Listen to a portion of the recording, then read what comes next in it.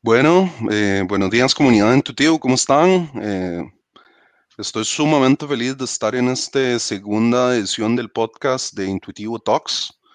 Mi nombre es Ricardo Rojas, yo soy el CEO y fundador de Intuitivo y estoy con dos invitados muy especiales. Estoy con Alan Porras, el CEO y fundador de 4Geeks, que nos acompaña hoy para hablar de tecnología, nos acompaña hoy para hablar un poquito de emprendimiento, un poquito de growth hacking, un poquito de cómo poder escalar exponencialmente a través de ciertas tecnologías, los emprendimientos del día de hoy, sobre todo aquellos de startups de base tecnológica. Y nuestro segundo invitado es Jordan Valdés, que es el CTO de Intuitivo, que maneja toda la parte tecnológica y la idea con este podcast live es hablar un poquito de emprendimiento, tecnología y tener una charla amena. Bienvenidos, Alan, Jordan, y no sé si se pueden presentar. Primero que todo, Alan, no sé si te puedes presentar de tu lado. Sí, sí, gracias. Más bien, gracias a vos, Ricardo, por invitarme, por estar aquí conversando con ustedes. Me gusta muchísimo, hablaba con Ricardo, con Jordan antes de entrar. Me gusta muchísimo ir y penetrar de alguna forma otras audiencias, ir y husmear en otras audiencias y conectar con algunas otras personas que también estamos haciendo cosas similares. Eh, Soy Alan, como ves abajo en el bubble morado. Fundé 4Geeks hace algunos años. Si notas, una 4Geeks es una compañía de servicios que también está creando productos de tecnología. Entonces, por ahí tenemos algunos otros productos donde estamos penetrando diferentes mercados, ¿no? Mucho en el área de e-commerce, mucho también en el área de transacciones en línea con un producto que es fintech, y hay otros productos mucho más globales, ¿no? Hay un producto más enfocado en creación de equipos tecnológicos. Pero bueno, vamos a hablar un poco acerca de todo el camino, creo, de 4Geeks y también conectar con ustedes, que es los que están creando de alguna forma las startups o las compañías, ¿no? En esta comunidad de Intuitivo. Correcto, Alan. Lo que hemos venido haciendo con Intuitivo es básicamente crear toda una comunidad enfocada 100% en startups tecnológicas y la idea de tenerte el día de hoy es hablar con un emprendedor, de esos emprendedores que han empezado desde cero, un emprendedor que del área de tecnología, con un emprendedor cómo ha sido su journey, ¿verdad? Hablar un poquito de, también me gustaría hablar de las tecnologías, cuáles son las nuevas tecnologías que hay ahorita en boga, un poquito del growth hacking, por qué el growth hacking ahora, explicarle un poquito al público por qué el growth hacking, qué es lo que, y ustedes son especialistas en growth hacking, growth marketing, ¿verdad? ¿Por qué me ayuda a acelerar mis ventas? Y cómo lo hacen a través de algoritmos, entre la parte de mercadeo, ya no es como un social community manager, sino que también el growth hacking me ayuda a poder exponenciar esas ventas, ¿verdad? Entonces yo creo que esa es otra conversación que me parece súper importante y la podemos meter dentro de todo ese journey que ustedes vienen de 4Geeks. Y Jordan, pues Jordan, vos puedes preguntarle toda la parte técnica que quieras. Así es, Eh, así es. y no sé, Jordan, si te puedes también presentar de tu lado todo tu record, vos como CTO de Intuitivo asumiendo el rol y te doy la palabra. Claro que sí. Muchísimas gracias, Ricardo. Y saludo a toda la gente que nos está viendo. Ojalá que se haga viral este podcast porque para mí, creo que también para Ricardo, y es muy importante el podcast de Alan. O sea, la presencia de Alan, para los que saben quién es Alan, es bastante importante. Creo que nos va a aportar muchísimo. Entonces, súper contento de que esté por acá. Y de mi parte, es el primer podcast que estoy acá con Intuitivo. Muy posiblemente vamos a estar en muchos podcasts de aquí en adelante. Yo voy a estar por acá. Pero bueno, yo soy, como dice Ricardo, el sitio Intuitivo. Veo toda la parte técnica, toda la parte de desarrollo, programación, tecnología y de todas las startups que vayan a pasar por nosotros. bueno, darles esa ayuda, esa mentoría y también pues los contactos que hayan que hacer para poder impulsarlas, ¿verdad? En la parte tecnológica. Entonces creo que por ahí vamos a entrar en sintonía con Alan porque creo que también estamos como en el mismo tema, ¿verdad? Que todo lo que es este tema de tecnología. Sí, absolutamente. Y estoy viendo aquí un espacio de comentarios, porque creo que las personas que están viendo esto y quieran unirse a esta conversación y de alguna forma puedan meterse a través de comentarios, puede ser un poco más interactivo, ¿no? Hablamos antes que el que se abra esta conversación o el dejar un huequito en esa conversación a otras personas para que puedan espiar de alguna forma lo que estamos hablando Claro, claro que sí. es muchísimo más rico que ir enriquecedor, sí, uno y matricularse al menos en un curso de la universidad, por ejemplo. Claro que sí, claro. claro que sí. Y bueno, Sí, yo, dice por ejemplo Sebas Castro, saludos Jordan, un grande de la tecnología. Bueno, ahí te manda saludos. También nos dice yo, José Arenas, buenos días muchachos, genial dice en José verlos. Arenas. Entonces, nos está mandando buenas vibras. Qué Yo bueno, sí quería qué hacer bueno. la primera pregunta, Alan. ¿Cómo ha sido ese journey de construir una agencia digital, ese nearshoring? ¿Cómo se te ocurrió? ¿Cómo comenzó el negocio? ¿Cómo te levantaste de la cama y dijiste, mira, eh, participaste de algún proceso de incubación, de aceleración? ¿O fue que un día te levantaste y dijiste, mira, voy a emprender y lo hiciste y tras 8 años, a pura persistencia lo has logrado? ¿Cómo te ha ido? Uf, es una pregunta muy amplia. Yo creo yo creo, Ricardo, que es una sumatoria de muchas cosas. Es decir,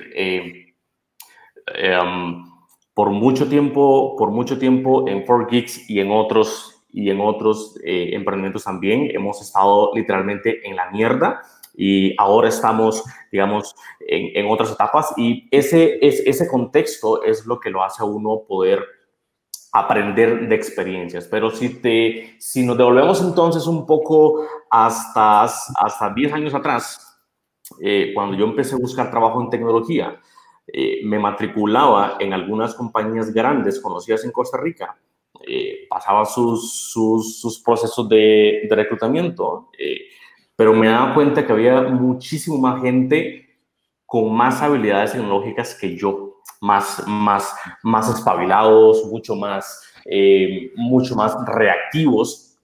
Entonces, Alan era una de esas personas en que se quedaba en el segundo o tercer filtro. Um, entonces, lo que me obligó a mí realmente a crear 4Geeks fue a contratarme, ¿no? Es una excusa, de una forma para darme trabajo. Es verdad, eso es verídico. Pude haber aplicado unas 5 o 6 compañías, ninguna me contrató.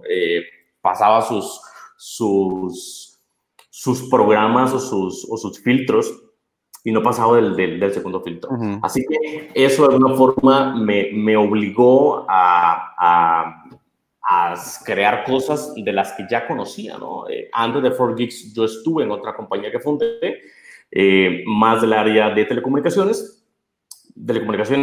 a muy bajo nivel, o sea, a muy bajo nivel me refiero atornillador, y me refiero cables, y me refiero herramienta en la mano, y me refiero montarse en un bus, y me refiero ir a clientes a ponchar cables, hacer lo que sea. Ese era mi claro. trabajo hace 10 años, ¿no? Entonces, me gusta muchísimo ahora cuando veo digamos, los emprendedores que están empezando, las compañías que están iniciando, que no se dan cuenta que esos primeros 2 años o 3 años es lo que va a formar el carácter de un emprendedor en futuro. Y de alguna forma, el haber empezado mal en la compañía anterior, porque cometimos todos los errores posibles, tanto de presupuestos, como de ventas, como de socios, o sea, no le Hay una poníamos. frase, Alan, hay una frase que dice, si no estás fallando, realmente no estás innovando. Es parte del journey, ¿no? Sí, Claro. y nosotros de verdad que sentía que no estábamos innovando de alguna forma, no sé, fallábamos y no innovábamos, entonces algo fatal estaba pasando ahí. Um, Entonces, con el tiempo, simplemente me aburrí de esa compañía anterior en la que estaba, me aburrí de jalar cables, me aburrí de soplar máquinas, como decimos nosotros, me aburrí de estar en ese ambiente. Entonces, pasé un poco más al área de software, mucho más al área de productos digitales.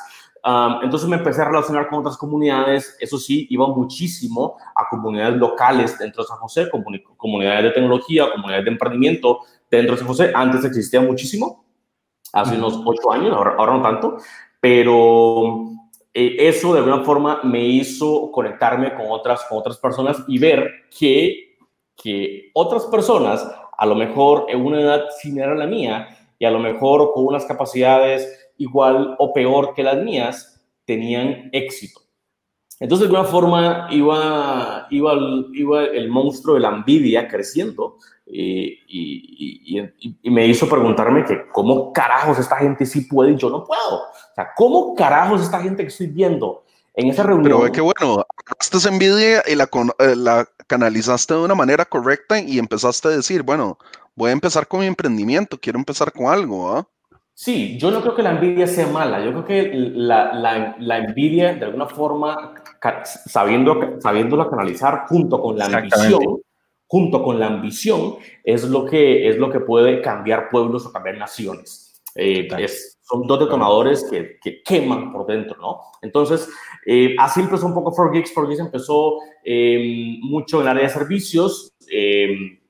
Si te imaginas, la primera oficina que tuvimos fue fatal. O sea, si alguien entraba a la oficina que teníamos, seguro llamaba a la policía o algo sucedía porque era totalmente precario. Con el tiempo, pues uno aprende también a hablar, uno aprende también a relacionarse con otras personas, aprende a perder el miedo, a hablarle a otros monstruos más grandes que uno. Claro. Y eso de alguna forma nos va acercando. Así que el típico refrán de que te conviertes en las personas con las que normalmente hablas, es 100% cierto, es 100% cierto, porque el conversar con esas personas, dueños de compañías grandes, que algunos de esos dueños con los que yo hablaba eran los que antes me habían dicho, Alan, no te puedo contratar porque no tienes habilidades técnicas, son los mismos que de alguna forma fueron mis mentores o han sido mis mentores durante todo este proceso, ¿no? Entonces, mi personalidad es muy pelotera, es muy bombeta de alguna forma, es muy proactiva, es muy de no quedarme quedito. Entonces, algo me quemaba de verdad, en serio, por crear cosas que trascendieran. Y con el paso del tiempo me di cuenta que estoy creando mi propio legado, ¿no? Ahora estoy con una visión distinta de los negocios y con una visión distinta de crear compañías, ya no tanto por el tema del dinero. Al principio sí, al principio ocupaba comer y ocupaba dinero como sea. Hay una anécdota muy, muy interesante y es que al principio, cuando estábamos en 4Geeks, que no había clientes, cero clientes, o sea, es que ¿a quién se le puede imaginar, a quién se le puede ocurrir renunciar de la compañía en la que estaba anteriormente, que más o menos estaba teniendo Sí, algún ingreso. algún ingreso? ¿A quién se le ocurría mandar al carajo todo eso para venir a su casa a sentarse y hacer nada? O sea, literalmente empezar a hacer nada. Entonces, esa primera semana comí fatal, y seguramente los primeros meses también comí fatal. Mis papás estuvieron muy cerca mío hace 9 años, 8 años. Muy cerca mío me refiero, papi, tengo plata, no tengo plata, deposíteme para poder comer. Y ese depósito para poder comer era porque ya estaba con la bandeja de comida en el restaurante o porque ya estaba con la bandeja del combo de McDonald's o de Taco Bell o lo que sea, y sabía que en la tarjeta que yo tenía en mi billetera no había ni un peso, lo sabía. Entonces, jugar, digamos, con esos límites, jugar con esos casos extremos, me ha gustado muchísimo, muchísimo me ha gustado. Entonces, bueno, hoy lo que la gente ve de 4Geeks es una compañía que está basada en Estados Unidos y que también tiene una sucursal de alguna forma en México y en Costa Rica y que ofrecemos servicios de tecnología. Hay un producto, tal vez porque la gente más se relaciona en Costa Rica y es una pasarela de pagos, bueno, estamos apoyando a otros emprendedores a que también puedan procesar pagos en línea, ¿no? Y vienen otros productos interesantes que estamos trabajando, pero realmente nada de esto hubiera sido posible si las personas con las que uno se une al inicio no se suman a la misma carga. Así que os dejo también para que hable. Esa es un poco la introducción de lo que ha pasado en 4Geeks. Tengo unas Dale, cosas ahí que agregar. Vamos a ver, varias preguntas. Voy a empezar con esta. Mencionaste mentores. Creo que los mentores son importantísimos en el momento en el que se está desarrollando una empresa y una empresa grande. Pregunta, ¿hubieron mentores, solo mentores, o hubieron personas que también te apoyaron como un tipo de sociedad, como un tipo de ese apoyo unido en 4Geeks, o simplemente estabas trabajando con muchos mentores? No, mentores. Mis mentores han sido libros, mis mentores también han sido personas. Vivo más las personas. Por ejemplo, 2 o 3 o 4 de las compañías más importantes de tecnología en Costa Rica han sido mis mentores, los fundadores, los CEOs, y me gusta aprender de sus experiencias, me gusta aprender también de todo lo que ellos ya han pasado, ¿no? Que hace 20 o 25 años ya ellos solucionaron problemas que yo estoy intentando solucionar. Entonces, esos han sido un poco la forma en la que he aprendido. Entonces, en el momento que estabas ahí sin comer, ¿sí? Estabas solo. Ok. ¿Tuviste algún momento donde dijiste, no voy a dejar esto tirado? Voy a dejar esto tirado, ya no aguanto. Y pregunto porque hay muchas empresas, muchos emprendedores que en ese punto lo dejan tirado.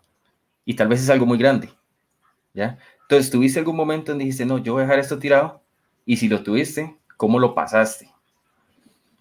Yo soy una de las personas más tercas del planeta. Mi esposa, si está viendo esto en algún momento, sabe que es cierto, pero soy una de las personas más tercas del planeta.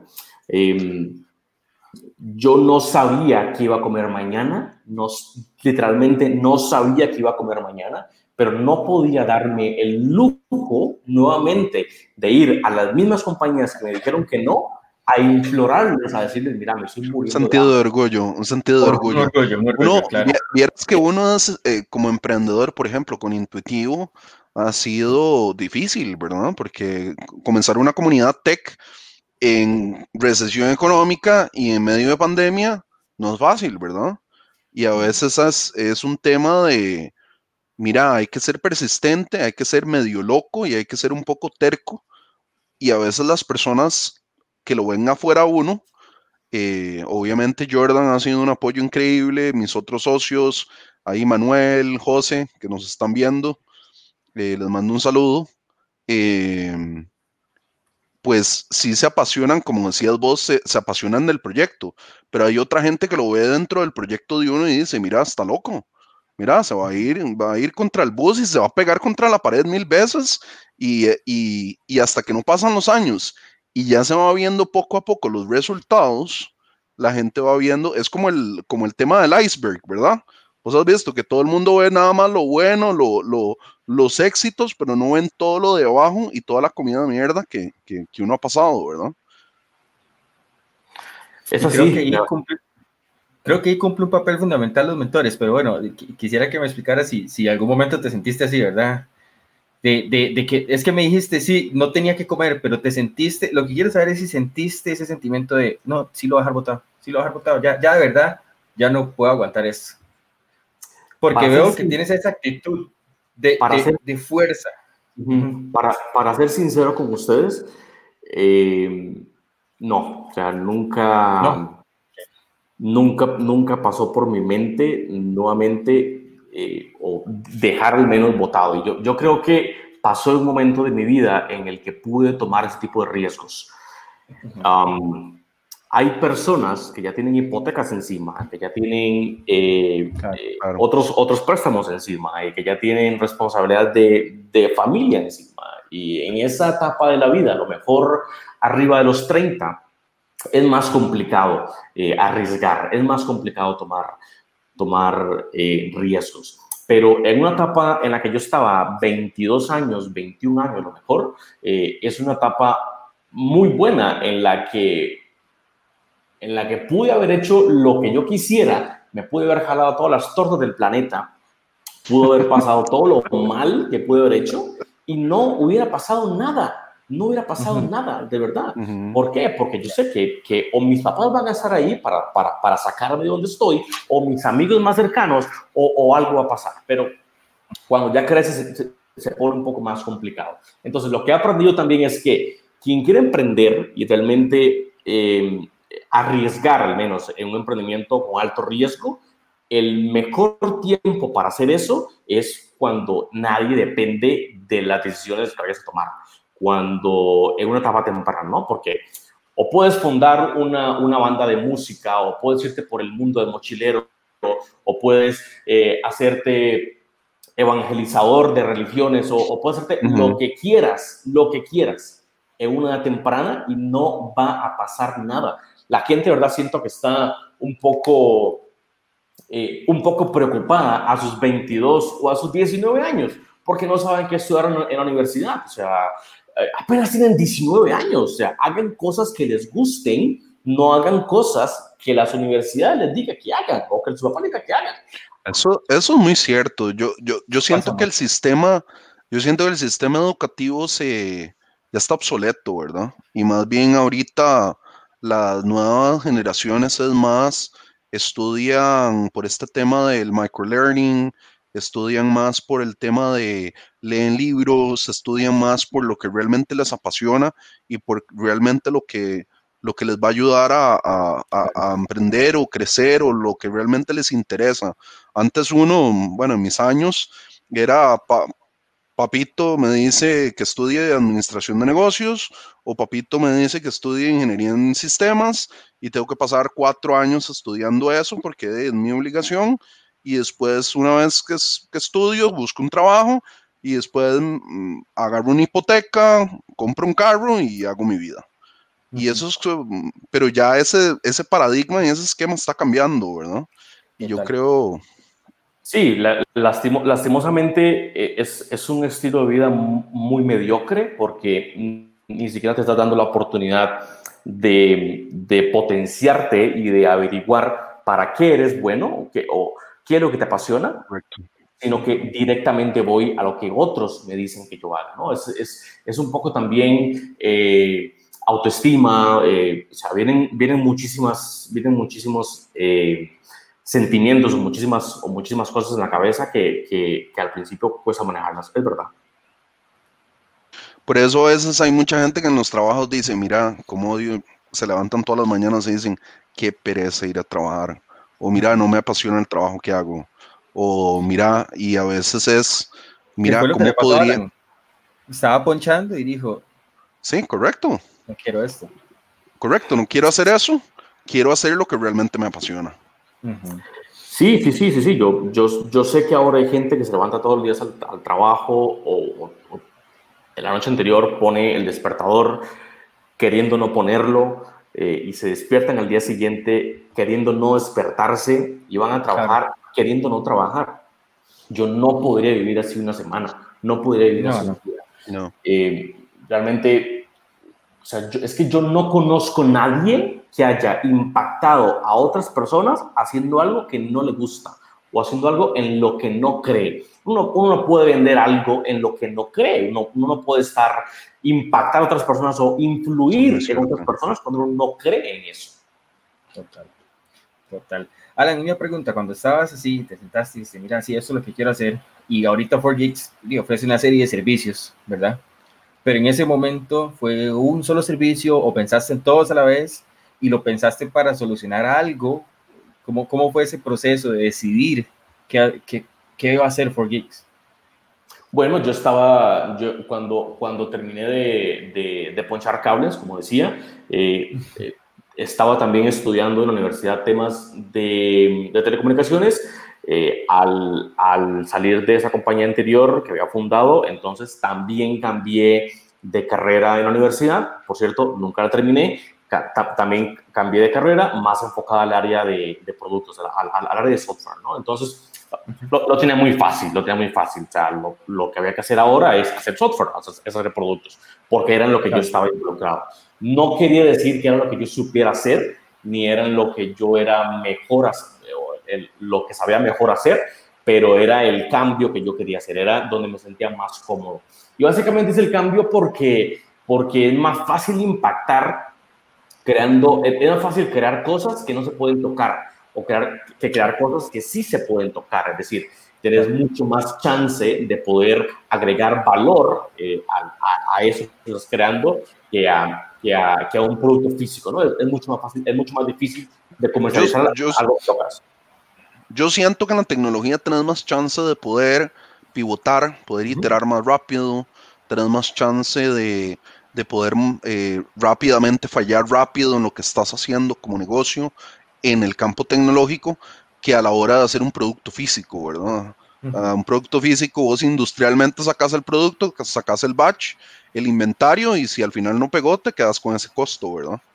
En cambio, software, como lo dice Alan, te permite bueno, no funcionó, veamos si es por esta ruta, veamos cómo, si validemos más con los usuarios, hagamos más validaciones. Entonces yo creo que lo pensaste súper bien, Alan. Yo creo que el mundo del software y ahora más con la validación ahorita que estábamos hablando antes de empezar en este podcast, con la crisis, que ahora todo el mundo más bien está pidiendo los servicios digitales y haciendo todo el tema de transformación digital, porque el COVID y la crisis los ha tenido que forzar a que hagan esa transformación digital. Sí, y tal vez es un llamado para esos emprendedores que están en que están aún decidiendo en qué camino lanzarse. Y es que las agencias digitales necesitas cero para poder empezar. Lo único que necesitas de una agencia digital es saber hablar. Es lo único, saber hablar.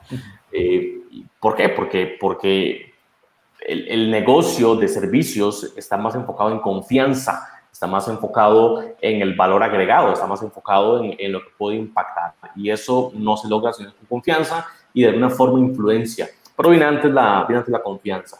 Y eso se gana con relaciones o con comunicación, con liderazgo, qué sé yo. Así que son habilidades que no tienen que comprarse. Ya alguien viene con algún cierto porcentaje de habilidad para saber comunicarse o para saber vender o para saber exponer ideas. Lo que no saben el resto de la gente es el porcentaje de esa habilidad, no confían en eso ni en ellos y por tanto no buscan la forma de aumentar esas habilidades. Algo que yo siempre digo es que el miedo en los emprendedores juega un papel brutal, porque yo conozco muchos de los emprendedores con los que yo asistía hace 8 años a esas reuniones físicas, esas células aquí en San José, y muchos de ellos ahora ya no existen. No existen, no me refiero a que estén muertos, no, sino es que están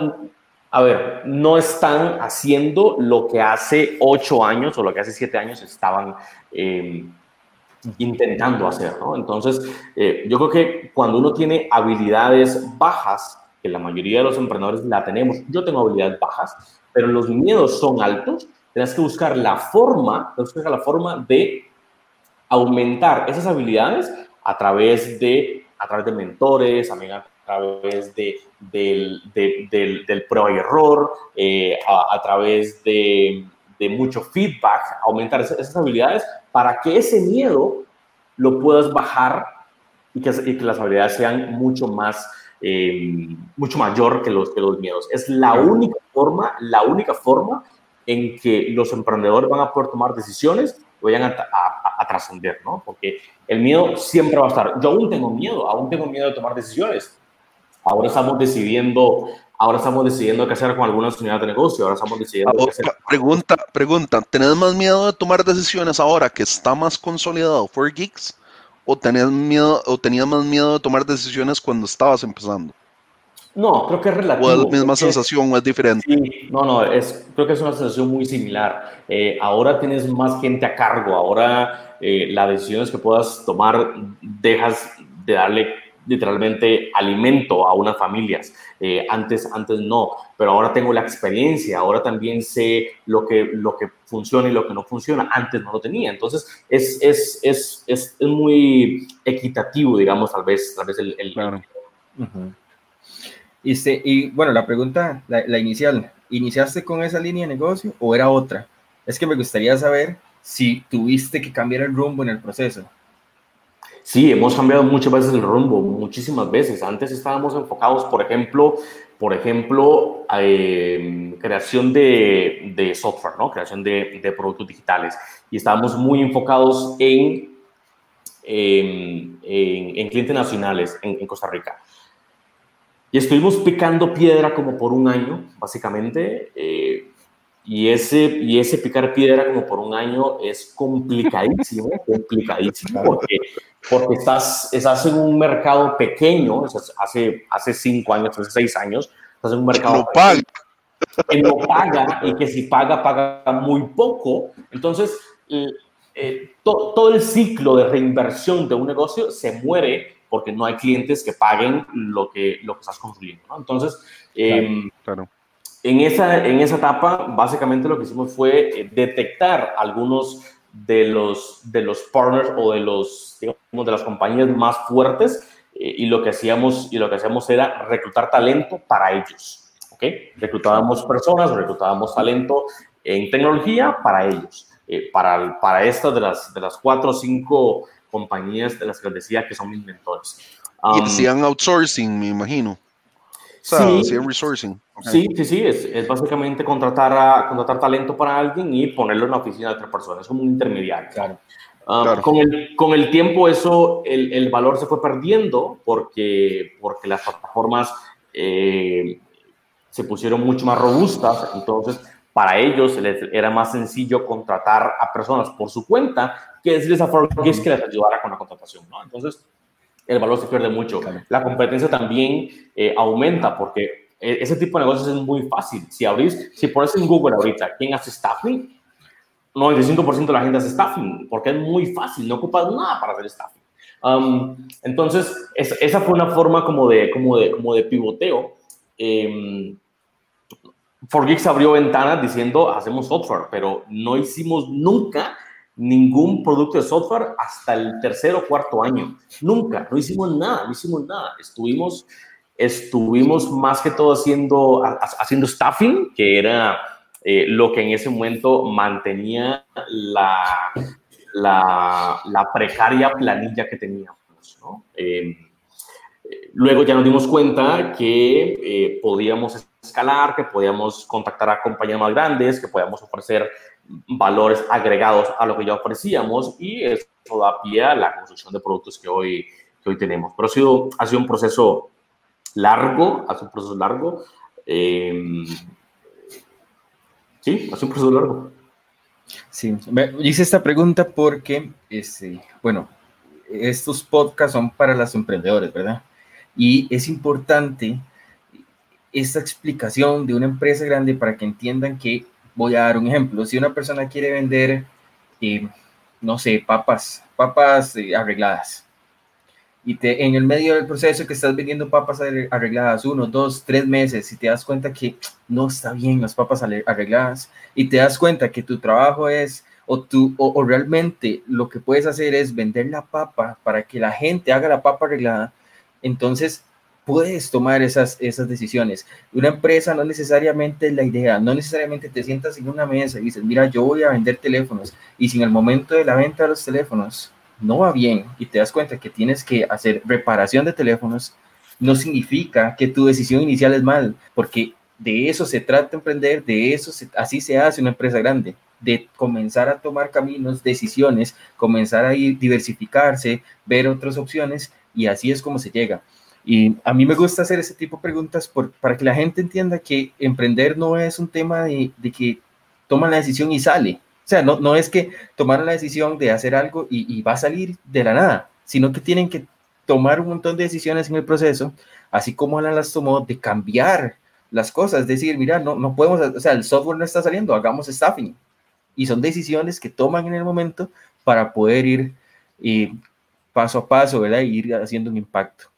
Sí, creo que y para contarles un poco, Jordan, el aprender a leer mercados te da muchísima ventaja con respecto a otros emprendedores Claro. o otras empresas. El aprender a leer qué va a pasar en un mercado en los próximos 2 años, en los próximos 5 años, te da conocimiento y te da ventaja sobre los demás. Y aquí vienen muchísimo los mentores, aquí vienen muchísimos libros, aquí viene muchísimo escuchar feedback de otras personas, aquí viene muchísimo conectar con otros. El problema es que los emprendedores, yo estaba así también, estamos en una burbuja, en una cueva, porque nunca nadie nos ha enseñado a conectar, a hablar, a movernos. Siempre somos de los que vamos a una... En la universidad no te enseñan de emprendimiento, no te enseñan a emprender. No. Por eso, yo recuerdo, en la universidad, en el primer día de clases, todos estaban con el teléfono mirando hacia abajo. Todos con el teléfono mirando hacia abajo. Y cuando vamos al supermercado, a hacer la fila del supermercado, exactamente igual. En la fila, todos mirando hacia abajo con el teléfono. Y cuando vamos al banco a hacer alguna vuelta, algún mandado, exactamente igual. Todos con el teléfono mirando abajo. Tenemos un pavor de hablarle a la gente que está a nuestro lado, porque no las conocemos, porque están fuera de nuestra zona de confort, porque lo que sea. Así que son cosas tan pequeñitas que tenemos que aprender a detectarlas. Si no las detectamos nosotros mismos, nadie más las va a detectar. Son habilidades pequeñas que pueden potenciar o que podrían ir creando lo que puede estar soñando ahora. Claro. Una pregunta, dijiste que eras terco. ¿Cómo hacías con ese feedback que mencionas que recibiste mucho? Sí, es verdad. Cagándola. Yo creo que 4Geeks tiene 7, 8 años. 8 años de estar en mercado. Yo creo que si yo no hubiera sido tan terco al inicio, el crecimiento que tenemos ahora lo hubiésemos tenido en el año 4, al menos, o en el año 5. Pero, o sea, son personalidades mías, de alguna forma, y tengo que aprender a pagar el precio de eso. Y el precio de eso son 4 años de comer mierda. Ese es el precio, o sea, es justo lo que está pasando. Pero aprendiste a recibir feedback entonces, de mentores, o sea, en este momento. Totalmente. Y aún lo sigo recibiendo. Nosotros en 4Geeks tenemos una cultura. Hay un podcast en el que hablamos de eso, se llama la cultura de la vulnerabilidad. Y es muéstrate vulnerable, muéstrate que eres una persona que puedes fallar, muéstrate ante tus colaboradores, ante tus compañeros, ante una persona que puedes fallar, para que ellos también te vean como una persona que estás al mismo nivel que ellos, ¿no? Así el feedback es mucho más transparente, es mucho más limpio, porque la mayoría de las compañías nadie le dice nada a su jefe o nadie le dice nada a la persona a quien tiene que darle cuentas, porque tiene miedo a que le recriminen, ¿no? O porque no voy a decir nada mejor porque tengo miedo a que me queme, o porque tengo miedo a que diga algo, porque tengo miedo a que me avergüence, lo que sea. Eso, por Geeks, estamos tratando de eliminarlo a través de la cultura de la vulnerabilidad que estamos impulsando. Es obligándolos a todos a que den feedback, a que hablen, a que se comuniquen, y las ideas de cada quien tienen un peso que al fin y al cabo o pueden tomarse, tienen un puntaje también, o el feedback o las ideas de otras personas que pueden tomarse para cambiar el rumbo de una unidad de negocio dentro de 4Geeks o de la forma en la que 4Geeks está haciendo cosas. Hoy yo no dirijo 100% 4Geeks, sino que lo dirigen las personas que ya hemos creado. Así que toda la parte operativa, toda la parte ejecutora, toda la parte digamos, estratégica dentro de la oficina, dentro de lo que ya tenemos, lo dirigen otras personas. Y eso solo se logra cuando creas líderes, cuando detectas líderes y los formas, ¿no? Eso me gusta mucho, Me Alan. encanta. ¿Cómo creaste ese sentido? Y eso viene mucho de tu liderazgo. Y vos decías mucho de cómo tu liderazgo se puso al mismo nivel para darle ese acceso y esa confianza a los demás y poder crear otros líderes, ¿verdad? Poder crear como esos otros minions igual a vos y que te pudieran ayudar y poder crear todo un equipo que estuviera a la misma sintonía, un equipo que fuera autodirigido, porque ahorita tenés todo un equipo autodirigido. Mira, y eso es lo que todo el mundo quiere a nivel de negocio ahorita. Un equipo que sea autofuncional, autodirigido, va mucho con la filosofía Agile, que tomen decisiones, que fallen rápido, que sean flexibles. Entonces, ¿cómo lo lograste?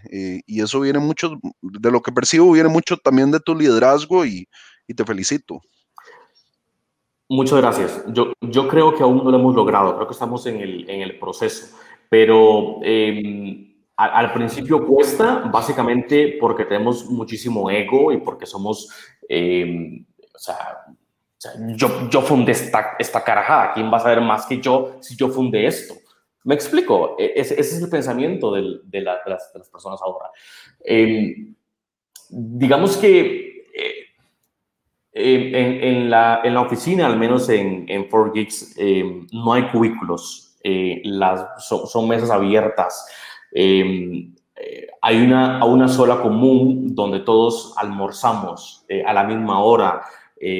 Todos los jueves, cuando íbamos a la oficina todos, hacíamos algo que se llamaba desayuno compartido. Entonces todos llevábamos algo para desayunar y desayunábamos y conversábamos, sea del área que sea, puede ser operativo, puede ser comercial, puede ser ejecutor, lo que sea, todos en una misma mesa. También hacemos cosas como Beer Fridays, un viernes de cada mes nos íbamos a tomar cerveza en algún sitio. Entonces, eso de alguna forma hace cercano a los diferentes roles o las diferentes otras unidades que existen dentro de 4Geeks. Y con el paso del tiempo, crees que porque está cercano, le puedo hablar o le puedo decir, Alan, lo que estás haciendo, yo lo vi en otro sitio y puede que no funcione, o lo que estás haciendo puede que no vaya. Pero ve qué importante lo que estás diciendo. Esa confianza, esa cercanía hace que los empleados trabajen mejor, sean más fieles, crea un sentido de innovación a nivel de la cultura empresarial y se sienten parte de la empresa. Entonces, Y para no, mí es sumamente poderoso eso. sí, y no solo eso, sino que nos hacemos responsables de lo que sucede. Eh, Dejas yo que la caguen, dejo que la caguen básicamente. y después los cagamos por eso que hicieron, ¿ok? Decimos, este es sus tareas, esos son los objetivos. Yo no puedo decirte lo que tienes que hacer, pero esos son los objetivos. Por eso el proceso de reclutamiento de 4Geeks es un poco extenso, porque tratamos de que lleguen personas que puedan pensar por sí solos, y Claro. no que estén esperando, digamos, órdenes de otros, porque es la cultura que tenemos para nosotros, es mucho más sencillo, ¿no? Entonces, dejamos que la caguen en sí. Nosotros decimos siempre que a todos los ponemos en la línea de fuego, a todos en la línea de fuego. Es decir, si ahí adelante hay balazos o hay fuego o hay lo que sea, todos nos vamos a quemar, todos nos vamos a morir. Si hay sol y si es un ambiente muy interesante, todos lo vamos a pasar bien. Entonces, hay un sentido de responsabilidad sobre los líderes que vamos detectando, ¿no? Ese sentido de responsabilidad los hace a ellos de alguna forma dueños de la propia burbuja en la que están corriendo, del propio sector, con el fin de que hayan como células o como burbujas o como islas dentro de 4Geeks que sean independientes, ¿no? Al fin y al cabo, 4Geeks va a ser una sombrilla legal en la que se mueven subnegocios. Ujú, claro, me gusta mucho. Una pregunta, me dijiste que estás en Estados Unidos, México, acá. ¿Cuándo tomaste esa decisión? ¿Y por qué? Bueno, la tomé básicamente por asuntos de cobranza y por asuntos legales. Tuvimos la oportunidad hace algún tiempo de incorporar en Estados Unidos, entonces incorporamos en Estados Unidos. No es es una oficina más que todo fiscal y comercial que operativa. En México y Costa Rica sí es más operativa y estratégica. Ahora estamos buscando la forma de no tener que depender de una oficina, sino que estar migrando a otros sitios. Por eso el próximo año vamos a migrar a Colombia y también vamos a migrar o a hacer mucho más negocios en México. Así que en México no tenemos tanta presencia, es verdad, sino es más en Estados Unidos y en Costa Rica, pero Mira, Colombia es un mercado que está creciendo aceleradamente, sí, sí, gigante. sí, hay muchas, digamos, el sector jurídico, las leyes de alguna forma ayudan a que el riesgo se dé y entonces las personas puedan iniciar compañías o puedan entrar capital para crear algunas cosas en industrias en las que antes no existían. Por ejemplo, bienes raíces, por ejemplo, fintech, por ejemplo, educación con tecnología, edtech, qué sé yo, ¿no?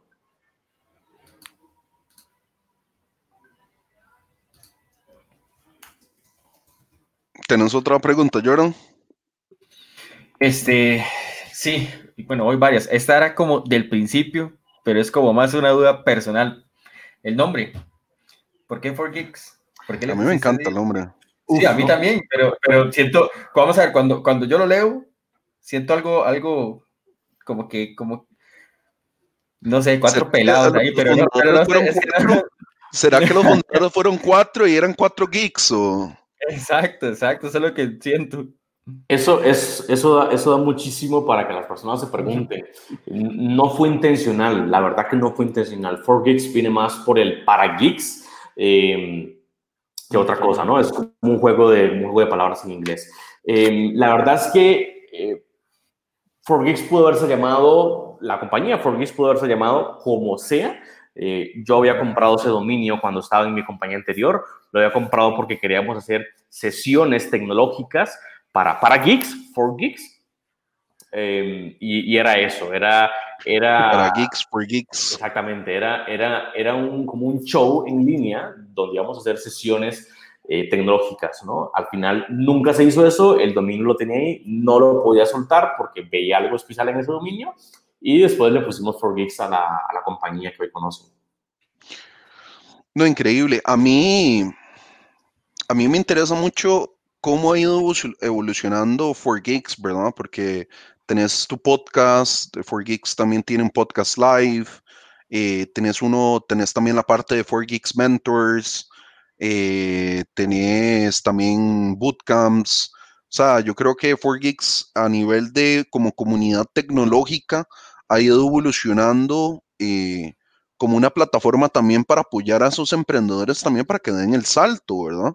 Para que den el salto, emprendan en conjunto también como también lo está haciendo Intuitivo, de tener como ese safety net para que los emprendedores puedan co-crear, puedan desarrollar sus empresas tecnológicas y a mí me gustaría saber cómo es que empezaste mira, voy a empezar a crear estas aristas o estas unidades de negocios que a mí me parecen sumamente interesantes y has podido diversificar tu marca, ¿verdad? Eh, la verdad no sé cómo el proceso creativo, no sé, salen o mientras me estoy bañando o mientras o mientras No, estoy en el no, no, trono o mientras ya estoy no en otro tanto sitio. detalle. Pero, pero cuando nosotros detectamos que que un servicio o que un producto o que una unidad ya está encaminada de alguna forma, es decir, ya hay personas dentro de esa unidad que saben correrlo, que saben administrarlo solos, es el momento para pensar en abrir otros negocios. Entonces, ni siquiera hemos pensado, ni siquiera tenemos, es decir, no nos hemos obligado a diversificar servicios o productos, sino es que ya viene dentro de nuestra arquitectura que tenemos, dentro del ADN, ya está por ley así. Es decir, por ley, después de que Mentors, después de que Teams y después de que esto estén estables, vienen nuevas unidades de negocio. Por eso es el objetivo y por eso somos tan estrictos en que las personas que ingresen al equipo tienen que tener ese nivel alto de liderazgo, porque la mayoría de esas ideas Claro. futuras, de esas unidades, vienen de ellos. Uh-huh. Claro. Ok, y vamos a ver, creo que nos quedan como 10 minutos, entonces me gustaría ir como también cerrando Si nos con una pasamos un parte. poquito, para mí se me ha ido volando el tiempo. Si nos pasamos un Sí, poquitito, es demasiado. perdonable. Ya para entrar un poco más a lo técnico y a lo nivel personal también. ¿Cómo ves el presente, futuro? A nivel, me gustaría como dividirlo en dos partes, a nivel técnico, o sea, a nivel para los técnicos que nos ven, ahora los desarrolladores, los que están pensando en tecnología, cómo lo ven a nivel técnico, y luego a nivel mercado, o sea, a nivel de ya todos los negocios y demás, cómo lo ves de aquí en adelante, qué es lo que crees que la gente tiene que comenzar ya a pensar, que se tiene que comenzar a tomar en cuenta para que lleguen actualizados, ¿verdad? En este proceso o vayan actualizados en este proceso. Tu punto de vista respecto a eso. Ok, muy bien.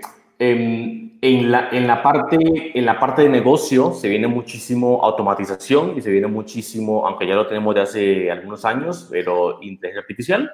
Se viene muchísimo automatizar los mismos negocios que ya hemos tenido siempre, ahora que automáticos, ¿no? En piloto automático. En la parte de desarrollo, en la parte de ingeniería, en la parte técnica, como dices, es adelantarse de alguna forma a esas necesidades de las compañías con el fin de poder crear soluciones más completas. Claro. Al principio nosotros en 4Geeks nos cruzábamos de brazos y esperábamos que nos buscaran sobre la idea que algún ejecutivo de alguna empresa se le ocurriera y que además quisiera venir tocando la puerta, ¿no? Eso nunca sucedió, nunca pasó.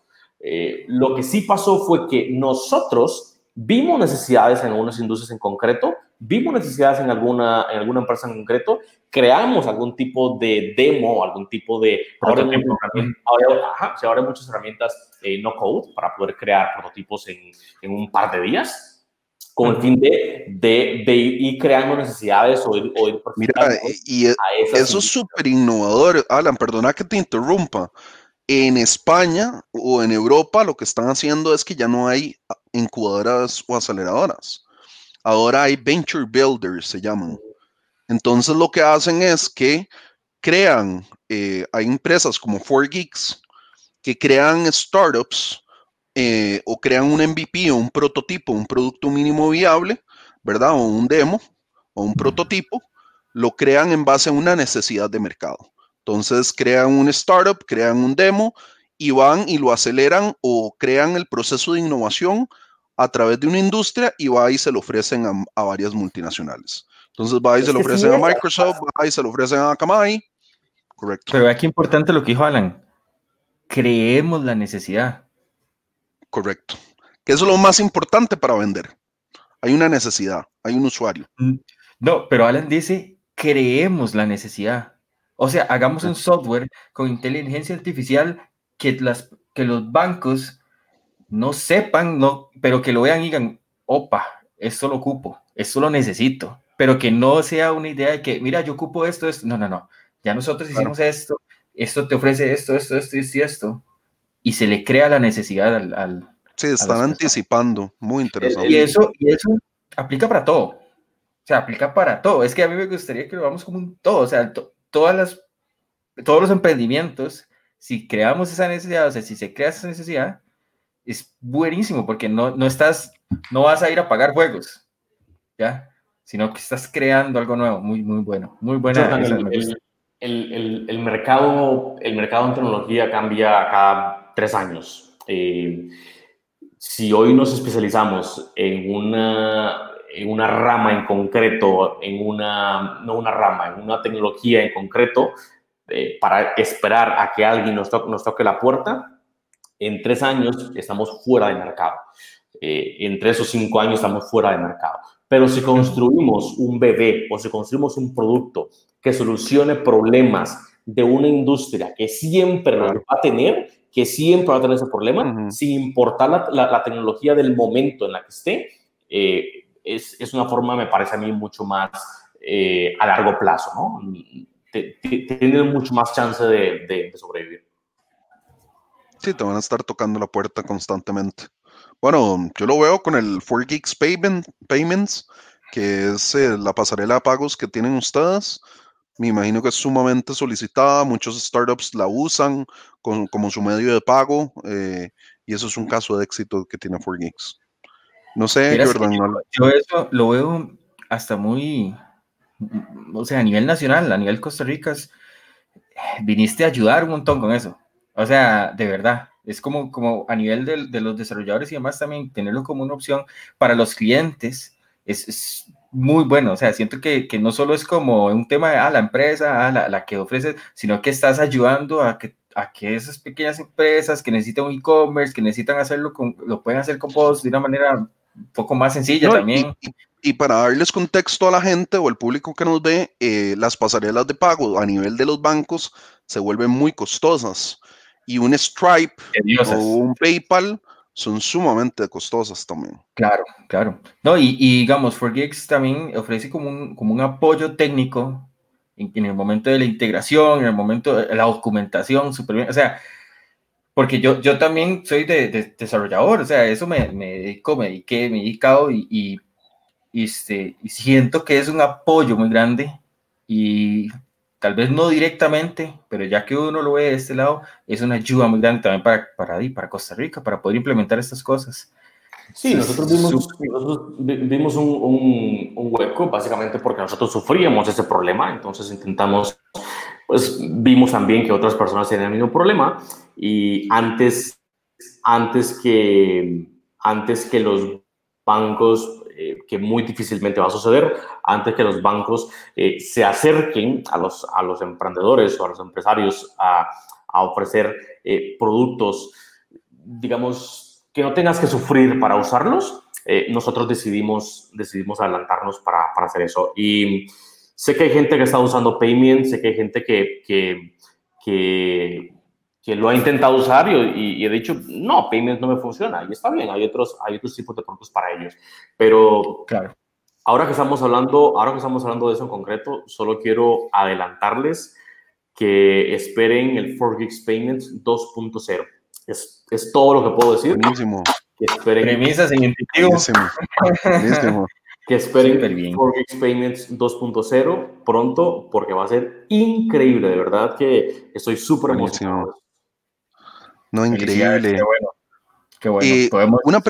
Una preguntita. Bueno, no sé si terminaste de contestarle la pregunta a Jordan.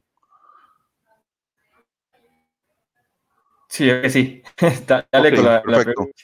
perfecto. Perdón por ahí el momento incómodo.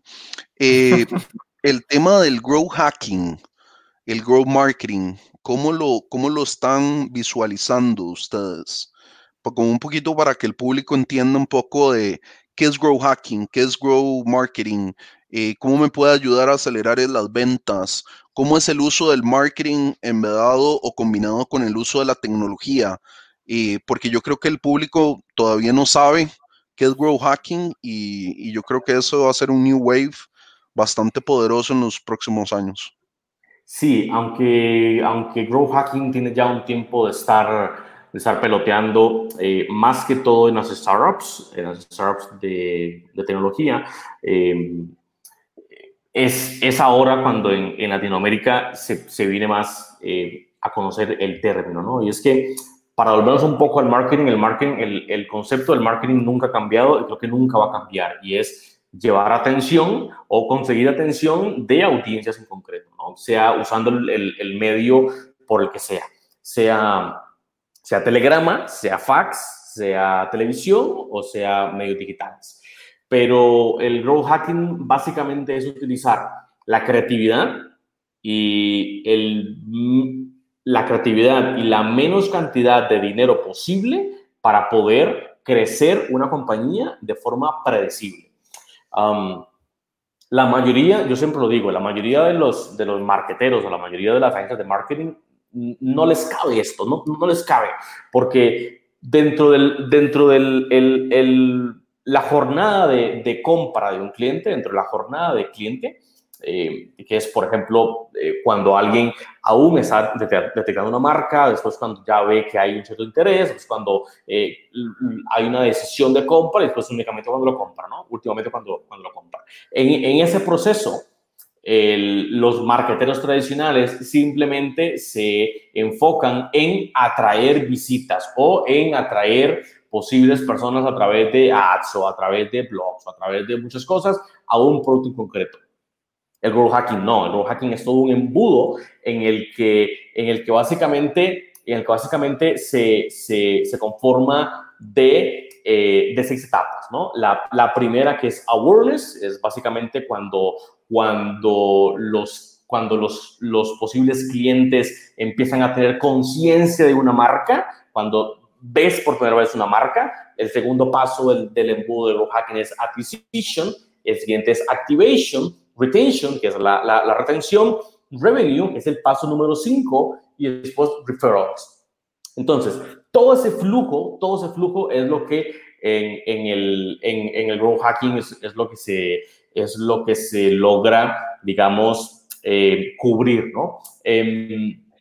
Yo conozco muy pocas agencias, muy pocos servicios y muy pocas startups que le pongan atención a los referidos. Es decir, a estrategias concretas para conseguir nuevos clientes a través de referidos. Básicamente porque es mucho más sencillo, con un costo de adquisición prácticamente cero, el traer clientes a través de clientes que ya existen. ¿Por qué? Porque fue alguien Eso es más muy cierto. No tiene el un que plan los de trajo. referidos. Sí, no tiene un plan de referidos. Deberían de tener como un incentivo a esos ya clientes que tienen un buen criterio de uno como empresa y decirles, bueno, yo te pago algún incentivo para que me traigas clientes. Exactamente, justamente eso. Y eso lo vemos en compañías o en productos que usamos. Lo vemos en Netflix cuando nos hacen encuestas. ¿Qué piensas de la app? ¿Te gustaría compartirla con alguien más? O cuando usamos Amazon Prime o cuando usamos Sí. otras aplicaciones. Funciona exactamente igual, solo que lo vemos, lo usamos todos los días y no nos decidimos a usarlo.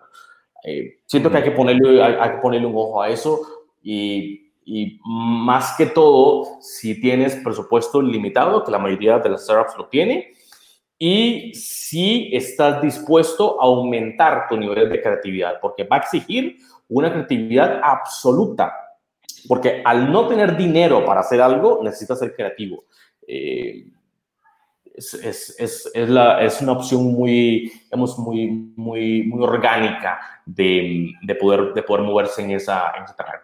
No quiere decir que no se impulsen las iniciativas con motores como Google Ads o Facebook Ads o Instagram o lo que sea. Sí, es cierto, es verdad que sí, pero el foco no está ahí, sino el foco en entender audiencias.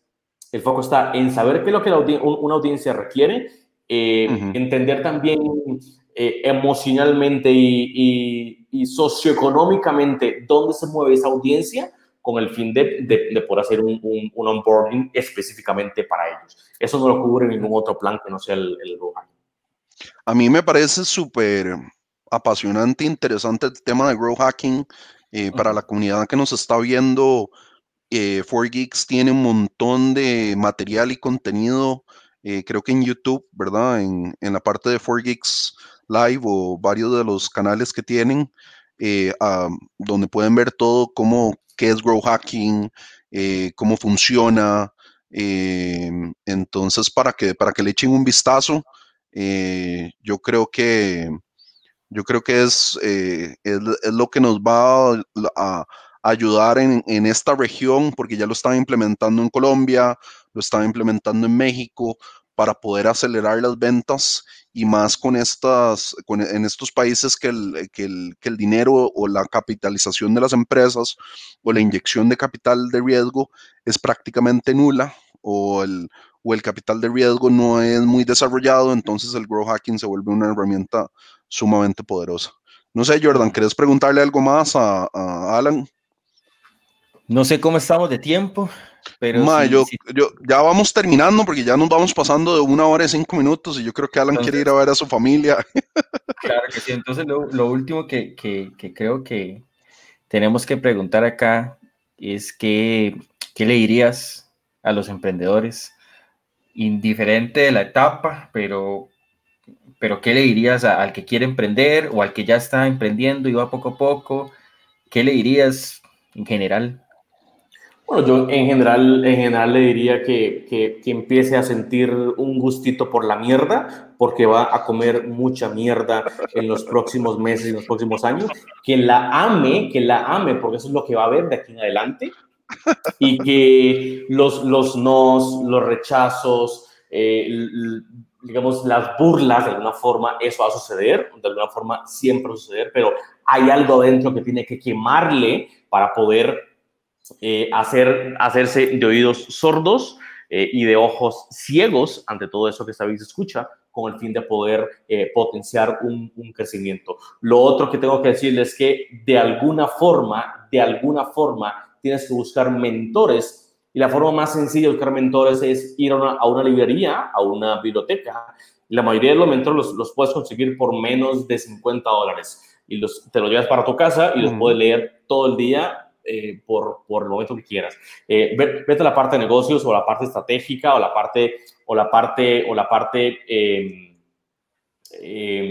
sí, parte estratégica. Luego, a lo mejor luego podemos dejar en los comentarios algunos libros interesantes, algunos links para que lo puedan ver, pero te va a tocar muchísimo, muchísimo leer, te va a tocar muchísimo reunirte con otras personas, te va a tocar muchísimo aprender. El aprendizaje tiene que estar dentro, antes de que pongas la próxima serie de Netflix o antes de que pongas la próxima película en Prime o en Disney, que viene la próxima semana para Latinoamérica.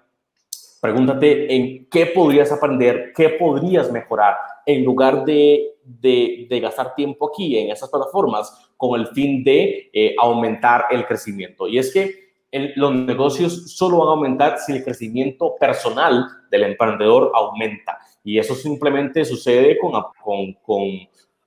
lectura, simplemente sucede con el sustraer contenido de otras personas. Excelente. No, a mí me parece, como para ir ya cerrando, lo que dice Alan es sumamente cierto. Eh, Hay muchos emprendedores que a veces tiran la toalla y a veces uno les pregunta, pero ¿por qué tiraste la toalla? Es que yo estuve como en 2 o 3 emprendimientos, pero son cosas del pasado y tiré la toalla. Y el tema es no rendirse, el tema es ser perseverante, pero sobre todo es el tema de pivotar, ser ágil, ser flexible, ser moldeable. Como dice Alan, uno puede ser un poco terco, puede ser un poco loco, pero también tiene que adaptarse a las circunstancias y lo que nos dice el mercado. Y yo creo que hay muchas redes de apoyo para emprendedores, como lo es Intuitivo, como lo es 4Geeks. Entonces aquí estamos para apoyar a ese emprendedor tecnológico a que pueda salir adelante, a que pueda validar su idea, a que tenga esos mentores. Un mentor es Alan, que ya ha pasado por todo este trayecto, toda esta comida de mierda. Y, y como para ir cerrando, no sé, les quería compartir un poquito los comentarios que nos